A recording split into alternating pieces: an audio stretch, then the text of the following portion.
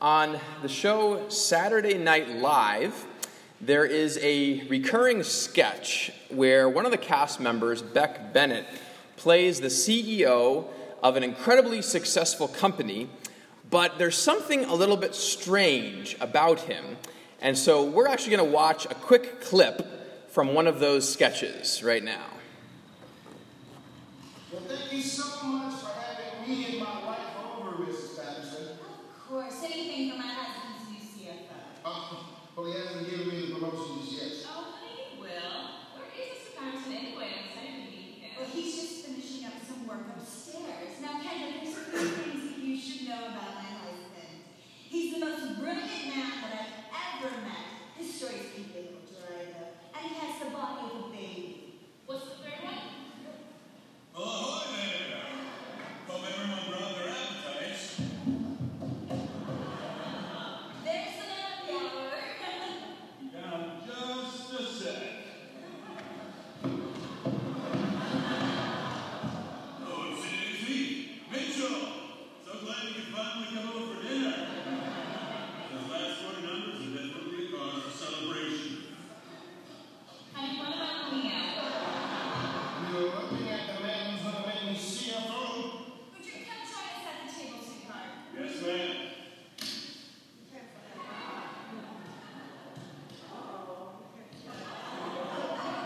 Postman walking.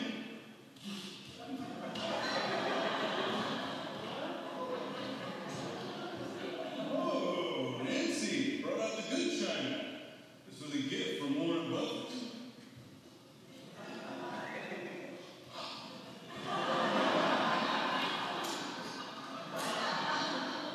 Oh, thank you.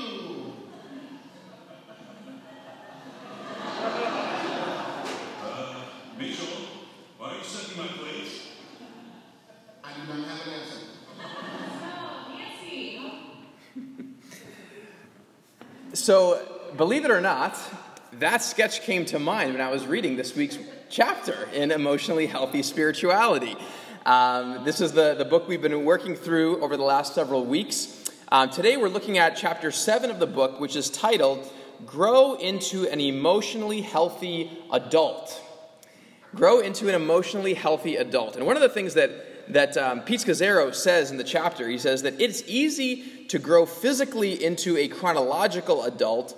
It's quite another to grow into an emotional adult. Many people may be chronologically 45 years old, but remain an emotional infant, child, or adolescent. In that SNL sketch that we just watched, Beck Bennett's character, he is intellectually an adult, but physically he is a baby. Right? He has the body of a baby, this kind of hilarious combination. In this week's chapter, it's sort of the reverse, that we can actually be physically an adult, but emotionally a baby, emotionally more like a child or an adolescent. And the heart of what Pete Scazzero talks about in this chapter of what it means to grow into an emotionally healthy adult has to do with how we relate to other people, how we interact with people in our lives, how to love them well. Most of this series, the focus that we've had over this series, has been more focusing on our internal lives, kind of thinking about how we're doing internally and also about our relationship with God.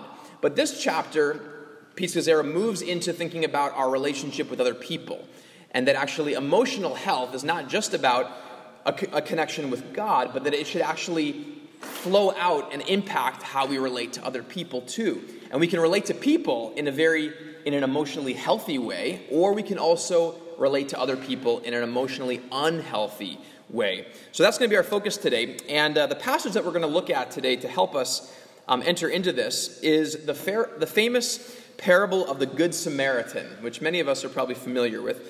It's found in the Gospel of Luke chapter 10, verses 25 to 37. And so we'll read that. The verses will be on the screen, or you can follow along in your Bibles. Luke chapter 10, beginning with verse 25. On one occasion, an expert in the law stood up to test Jesus. "Teacher," he asked, "what must I do to inherit eternal life?" "What is written in the law?" he replied. "How do you read it?" He answered, "Love the Lord your God with all your heart, and with all your soul, and with all your strength, and with all your mind, and love your neighbor as yourself." "You have answered correctly," Jesus replied. "Do this, and you will live." But he wanted to justify himself. So he asked Jesus, "And who is my neighbor?" In reply, Jesus said, "A man was going down from Jerusalem to Jericho when he fell into the hands of robbers. They stripped him of his clothes, beat him, and went away, leaving him half dead. A priest happened to be going down the same road, and when he saw the man, he passed by on the other side. So too a Levite, when he came to the place and saw him, passed by on the other side. But a Samaritan, as he traveled, came where the man was, and when he saw him, he took pity on him. He went to him and bandaged his wounds, pouring on oil and wine. Then he put the man on his own donkey, took him to an inn, and took care of him. The next day he took out 2 silver coins and gave them to the innkeeper. 'Look after him,' he said, 'and when I return, I will reimburse you for any extra expense you may have.'" Which of these 3 do you think was a neighbor to the man who fell into the hands of robbers? The expert in the law replied, "The one who had mercy on him." Jesus told him, "Go and do likewise." Let's pray. Lord, as we look into this passage, this parable that Jesus spoke to this expert in religious law, we pray that you would open it up to us, Lord, to help us understand more of what it means to be an emotionally healthy adult, Lord, what it means to love people in our lives well, and to put behind us some of the emotionally unhealthy ways that we sometimes relate to others. So use this, Lord, to speak to us and to shape us more and more into your image, Jesus. And we pray this in your name. Amen. As we think about this idea of growing into an emotionally healthy adult, particularly in our relationship with others, I want to start by looking at the heart of emotional immaturity. What is the heart of emotional immaturity in a relationship with other people? And the way that I'm putting it is that heart is self-centeredness. That the heart of emotional immaturity is self-centeredness. I have a 5-year-old son and a 3-year-old daughter that most of you know. And they are very good kids. I love them tremendously, but they are emotionally immature, as is to be expected of a 5-year-old and a 3-year-old, right? Sometime in the past couple months, both of our kids decided that their favorite plastic cup is this one particular magenta-colored one. Sophia had been using that cup kind of primarily for, at a lot of the meals, but then Lucas decided that he really liked that cup too. And so at just about every meal, we have a negotiation of who gets the magenta cup, who gets to have it this time. And the same thing happens at bedtime for who gets to turn off the light in the room. They both want to turn off the light. And so we have to take turns. One night Lucas turns it off, the next night Sophia does. The same thing happens when we're leaving our house. That they need to take turns on. One of them wants to open up the main blue door, and then the other one will open up the white screen door. And they try to figure out who opened the blue door yesterday. And if one of them believes that it's their turn, and we're giving the other one permission to do that thing, it is rough. The tears start to flow. Cries of injustice fill the air. Children have a hard time seeing beyond themselves, right? They have a hard time seeing beyond their own wants and their desires. But that's not only true for children, is it? In this week's chapter, Pete Scazzaro writes this. He says, "I can't help but experience life with me at the center of my universe. With my eyes, I look out on the world. With my ears, I hear what is going on. I can only feel, want, and experience what I am feeling, wanting, and experiencing. I naturally want the people around me to give up themselves and become what I want them to be. I prefer those close to me to think, feel, and act toward the world in the same way that I do. I prefer the illusion of sameness when really we are very different from each other. I want other people's worlds to be like mine. For this reason, M. Scott Peck argues that we are all born narcissists, and that learning to grow out of our narcissism is at the heart of the spiritual journey. We are born, whether we like it or not, right? We see the world through our lenses, through our perspective. We see it the way that we see it. It's hard to get outside of that. And we're born, again, with this sinful nature that just wants what we want, and we want everybody else to cater to our desires. We want everybody else to see the world that we see it. But people are not just like us, right? People are actually very different. And I think that this is something like this is what was happening for the characters in the parable that Jesus told in our text. The characters of the priest and the Levite. As he told the story about this man that was broken on the side of the road, and he's half dead, and he's stripped of his clothes, and along comes who? A priest. And you'd think that a Jewish priest, knowing God's law, I mean, this is what he does. When he studies God's law, he knows it. And he knows, obviously, the command to love your neighbor as yourself. You would think that when he sees this man on the road, he would stop. And he would go and see how he's doing and figure out what he could do. But verse 31 says, when he saw the man, he passed by on the other side. Then another religious leader comes along, a Levite, and okay, maybe this guy didn't do it, but surely this second religious leader will do something. But verse 32 says, so too a Levite, when he came to the place and saw him, passed by on the other side. Now the text doesn't tell us exactly why the priest and the Levite didn't stop. But it's pretty clear that they were not primarily thinking about the man lying on the road. They were thinking about themselves, right? They were focused on their own journey, their own life. And so maybe they were worried that this was a trap. Right? Maybe they worried that if they went and helped this guy, that maybe there were bandits hiding out and that they would come and beat them up as well. But what's their thinking? Their thinking is about themselves, their own safety. Maybe they were worried about becoming ritually unclean, that if they touched this man and in this bloody mess, that somehow it would affect them. Maybe they were going up to Jerusalem. Again, but they're thinking about themselves, the effect on them. Maybe they were just in a rush. They didn't feel like they had time to deal with the messiness of caring for this man.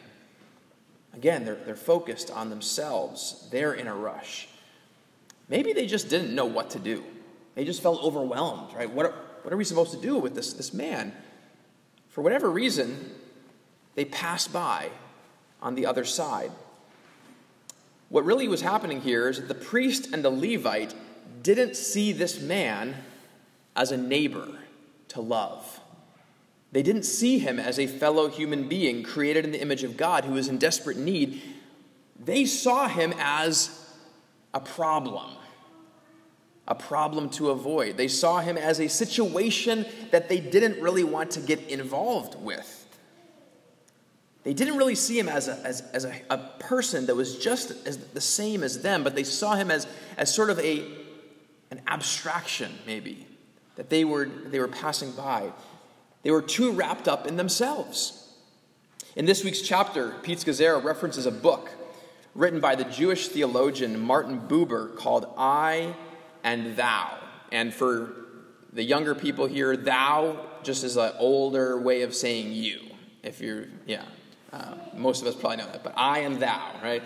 And Buber, he draws a distinction in the book between an I-thou relationship and an I-it relationship.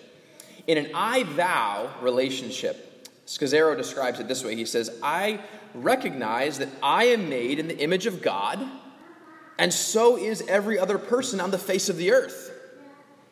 This makes them a thou to me. Makes them a human being, a you, a thou. Because of that reality, every person deserves respect. That is, I treat them with dignity and worth. I do not dehumanize or objectify them. I affirm them as having a unique and separate existence apart from me. On the flip side, Scazzero continues, says, Buber argued that in most of our human relationships, we lose sight of others as separate from us. We treat people as objects, as an it, in that I-it relationship, to use Buber's word. He says, in the I-it relationship, I treat you as a means to an end, as if we might use a toothbrush or a car. The result of I-it relationships is that I get frustrated when people don't fit into my plans. We can actually treat people as if they are an object. I only think of them in relation to how they relate to me, and whether they fit into my schedule, whether they fit into my plans, whether they fit into my desires. And if they don't, then I might dismiss them. They're just an it to me. An example of this I-it mentality can be seen in, I think, some of the culture that led to the recent college admissions scandal. If you were following the news, in the last couple of weeks, there was this scandal about college admissions, right? People bribing and falsifying things to get their kids into certain colleges. And the writer Peggy Noonan wrote an article for the Wall Street Journal, kind of off of what she saw as actually not just the scandal itself, but sort of the culture that led to a scandal like this. And the title of her article was, Kids Don't Become Success Robots. Kids don't become success robots. And I'm just going to read a little bit from the article. She says this, in the past decade or so, I've observed a particular parenting style growing prevalent among the upper middle class and wealthy. It is intense. They love their kids and want the best for them. They want to be responsible, but there's a degree to which one wonders if they don't also see them, their kids, as narcissistic extensions of themselves. They aim their children at the best colleges, which are to them basically brands. The colleges, too, market themselves that way. Get in there and you're branded, too. I believe a lot of parents do all this not only so their children will do well, but so they will look good.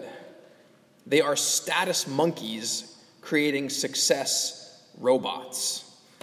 Now, most parents are not going to go so extreme to bribe and cheat in order to get their kids into a particular school, but a lot of parents have the same underlying motivations that led some of those other parents to do that, to bribe and cheat, to go to such great lengths to get their kids into a school, because there's this pressure, there's this feeling of, I need to have my kids succeed for myself, for my sense of worth, for my sense of brand. Noonan goes on to talk about her experience of working at an Ivy League school for a few months. And when she was working there, she was expecting a lot of the students who she worked with to be interested in her views on politics and history and literature. That's kind of what her area of expertise was. So she was hoping that they would ask her questions, she'd be able to talk about that. But instead, what she found is that all the students who came to her, they weren't interested in talking about the subjects of learning. All they wanted to know was they wanted to get tips on how to be better at networking. How to network with people, to get to know the right people. And so they weren't actually interested in learning, they were just interested in making connections that would help them succeed. Many of these students saw their professors and even their fellow students as basically objects that were useful for their goals of success. If I can make a connection through this person that will get me to a successful career, then I want to get to know them because they will help me with this goal. But how are they seeing that person? Not as a thou, but as an it. as a means to an end. How did these kids learn that mentality? How did they pick that up? From their parents. Sadly, a lot of those parents were seeing them as a means to an end. And so they passed that same mentality on to their kids, and thinking that our goal is to get success, and people are the ones that I can use in order to get success. The priest and the Levite, they saw that man lying on the road as an it. He didn't fit into their plans for their journey that day, and so they treated him as an it rather than a thou, and they passed him by. And we can easily do the same thing.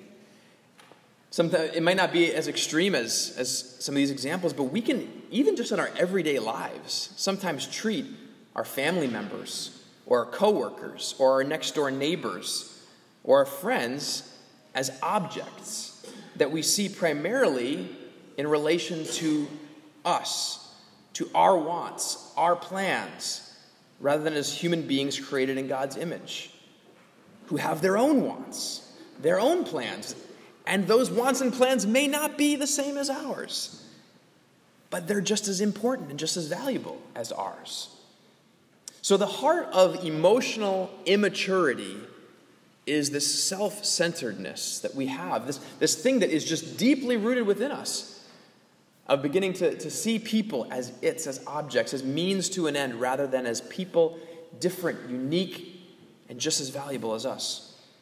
So let's look now at the heart of emotional maturity. What is the heart of emotional maturity? It's seeing ourselves in the proper perspective. Seeing ourselves in the proper perspective. Throughout human history, people assumed that the earth was the center of the universe. Right? For centuries, that was the assumption that most of human history had, right? It was that we are the center of the universe. And it makes sense, right? When you look out from our perspective, it sure looks that way, that, the sun is revolving around us, and it looks, we think of ourselves as we're the center. But then in 1543, Nicholas Copernicus published his heliocentric model, which placed the sun at the center of our solar system. And he said that the Earth was just one planet among several others that revolved around the sun. And this model revolutionized humanity's understanding of our place in the universe. I mean, suddenly, we all of a sudden had to face the fact that we actually weren't the center of the universe. That the Earth, it wasn't that everything revolved around the Earth. No, actually, we were one planet that were revolving around the sun. Emotional immaturity sees everything in relation to us. It sees that we are the center, and everybody else revolves around me. Emotional maturity, the revolution of emotional maturity, helps us to see that no, we are not the center of the universe, but that actually we are just one person among billions of people on this earth, and each of those people are just as valuable as I am, as you are, as we are. This was the perspective of the Good Samaritan when he saw that man lying on the road. Verses 33 and 34 say, "But a Samaritan, as he traveled, came where the man was, and when he saw him, he took pity on him. He went to him and bandaged his wounds." The Samaritan saw this man on the road as a thou, not an it. He saw him as a person who was just as valuable as he was. And the text says that he took pity on him. Now, the Greek word behind that translation of taking pity actually is a very powerful word. It's a word that might better be translated to have gut-wrenching compassion. To have a compassion that comes deep from the guts. And so the Samaritan, as he saw this man on the road, he didn't see him as a problem to avoid. He didn't see him as a distraction, as something that was interrupting his plans. He saw him as a fellow human being who was in deep need, and he had this deep compassion well up within him and said, I care about this man. And so he comes near to him, and he helps him in his need. Now, how do we develop that kind of perspective? I mean, how do we begin to see people for who they are rather than just how they relate to us? How do we move from an I-it mentality to an I-thou perspective? How do we move from emotional immaturity to emotional maturity? Well, that revolution that Copernicus brought about hinged on figuring out the true center of the solar system. It wasn't just that the Earth wasn't the center, but what helped put everything in perspective was figuring out what was the center. It was the sun. And once you knew that this is the center, the sun is the center, and then all of a sudden all the other movements of the planets fit into place. Okay, we all revolve around the sun. Without the sun, there would be no life on Earth. And so in order to develop a proper perspective about other people, we first need to understand, where's the center? Where's the center in our world? Or who is the center? And of course, the true center in our world is God himself. God is the sun. And we all relate to him. We were created in the image of God, and just as every other human being was. We all get our identity, we all get our value, our purpose from him. He's the center. The sun is the center that gives the movement to the planets. God is the center that gives us our identity, that gives us our movement. And so we are valuable only because of our relation to God. Without him, we wouldn't even exist. Right? So our value is only wrapped up in him. And once we get the center right, then we can begin to see, in a proper perspective, everyone else. We begin to see ourselves and other people, that we're all created in God's image, that we all revolve around this one center. And we recognize that our value, our identity comes only from God. Then guess what happens?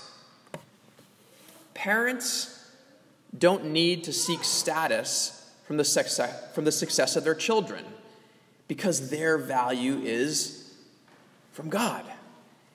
And children don't need to treat other kids or professors as objects to get success themselves, because their value also comes from God. And when we encounter people in need, they won't feel like annoying interruptions to our plans, but we see them as fellow planets circling the sun. We see them as fellow human beings created in God's image. We see them as neighbors to love. This week's chapter has a lot of really practical tools for how to begin to do this, how to begin to relate to other people in an emotionally mature way. Scazzero talks about how to deal with conflict. You know, we can often, in conflicts, we get really emotionally immature, because in conflicts, what do we want? My way, right? And so in a conflict, I'm trying to force you to see things my way.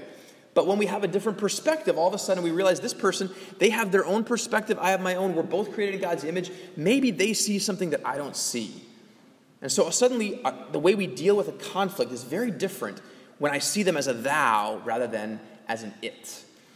That's just one example. He goes on to talk about how to speak and listen to one another in this way, where we see the other person as a thou, where I'm not just listening so that I can talk about myself, but I'm actually listening to them and wanting to understand them. Or the importance of not making assumptions about other people, or how to clarify expectations. We put expectations in other people, and we don't clarify what those expectations are. And there's all kinds of things packed into this chapter that I could not possibly cover in one sermon. In fact, there's a whole companion course to this one that's called emotionally healthy relationships. So there's emotionally healthy spirituality. There's a whole course that's on emotionally healthy relationships, how to apply these principles into our relationships. And it goes through a lot of these skills in more depth. Maybe we'll think about even going through that at some point in some way. But I want to close today by inviting us to see something in closing about this parable. Who are we meant to identify with in this parable? We might identify with that priest and that Levite in certain ways, right? Ways that we sometimes pass people by. And we might think, that maybe the whole point of this parable is to see ourselves as the Good Samaritan, that we're meant to be like the Good Samaritan and to come alongside of people and to care for them. And that's true. But the first person that we need to recognize and see ourselves in is the man lying on the road. Because, in fact, that's actually the perspective that Jesus asks this expert in the law to take at the end of the passage. What's the question that Jesus asks him at the end? He says, which of these three do you think was a neighbor to the man who fell into the hands of robbers? What Jesus is doing there is he's saying, put yourself in the place of the man lying on the road. And as you're lying there, beaten up and dead, almost half dead, who was it that was a neighbor to you?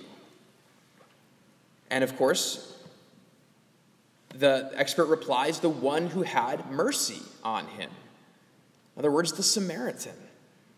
The only way that we are going to look at others around us as neighbors, to love as thous, not its, is when we realize that there is one who loved us as his neighbor, who saw us as a thou instead of an it.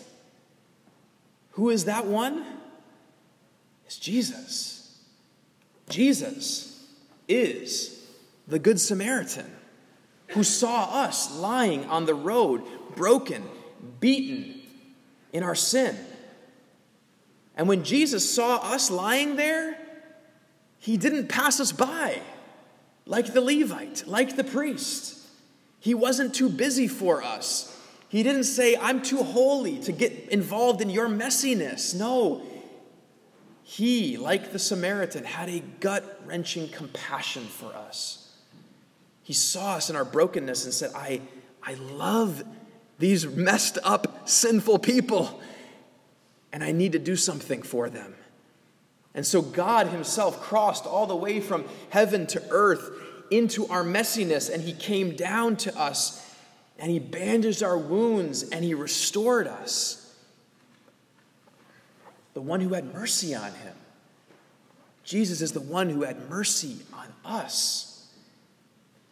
And because Jesus did that for us, how can we treat our fellow brothers and sisters lying on the road as obstacles to our plans or objects for our purposes? No, we were there too. We're all people lying on the road, needing Jesus to come near to us.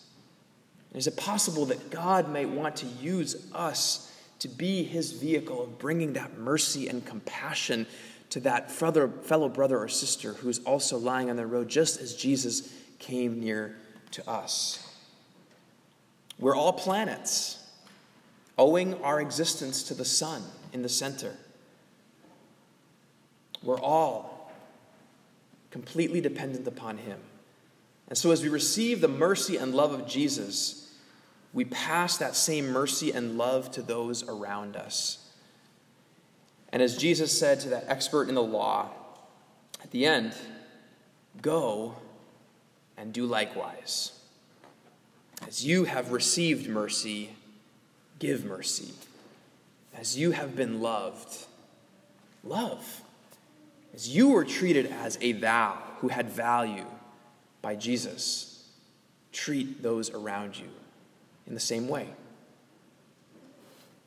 Because when we receive this, how can we not? How can we not? Let's pray.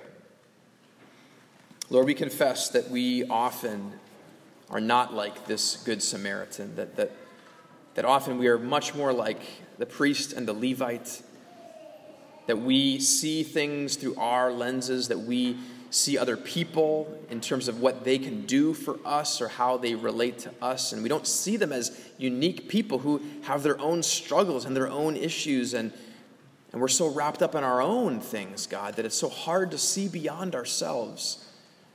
And we get overwhelmed when we think about the need that other people may be having, and it's much easier just to see them as an it, as someone who we can easily just pass by.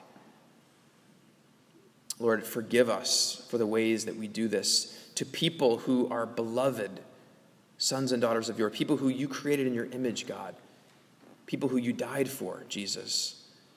Forgive us for the ways that we fall short. We thank you that you are a God who came near to us in our brokenness, in our sin, in our failure to love people, that you didn't just leave us on the road, but that you came and you forgave us and you bandaged us up and you brought us to yourself. You are the Good Samaritan who's done this for us. And Lord, as we receive that mercy again today, as we hear that good news that no matter how we failed to do this well in our lives, Lord, that you forgive us, that you cleanse us, that you see us as righteous in Jesus. Lord, let that transform our hearts, that we would see those around us, Lord, with eyes of mercy, that we'd see them as thous, not as I's, that you would work out that immaturity in us, God, that we'd be able to relate to one another the way that you want us to, the way that you call us to in your word. We can't do this ourselves, Lord, but your Spirit can. And so transform us, God, more and more into your image. We pray this in Jesus' name. Amen.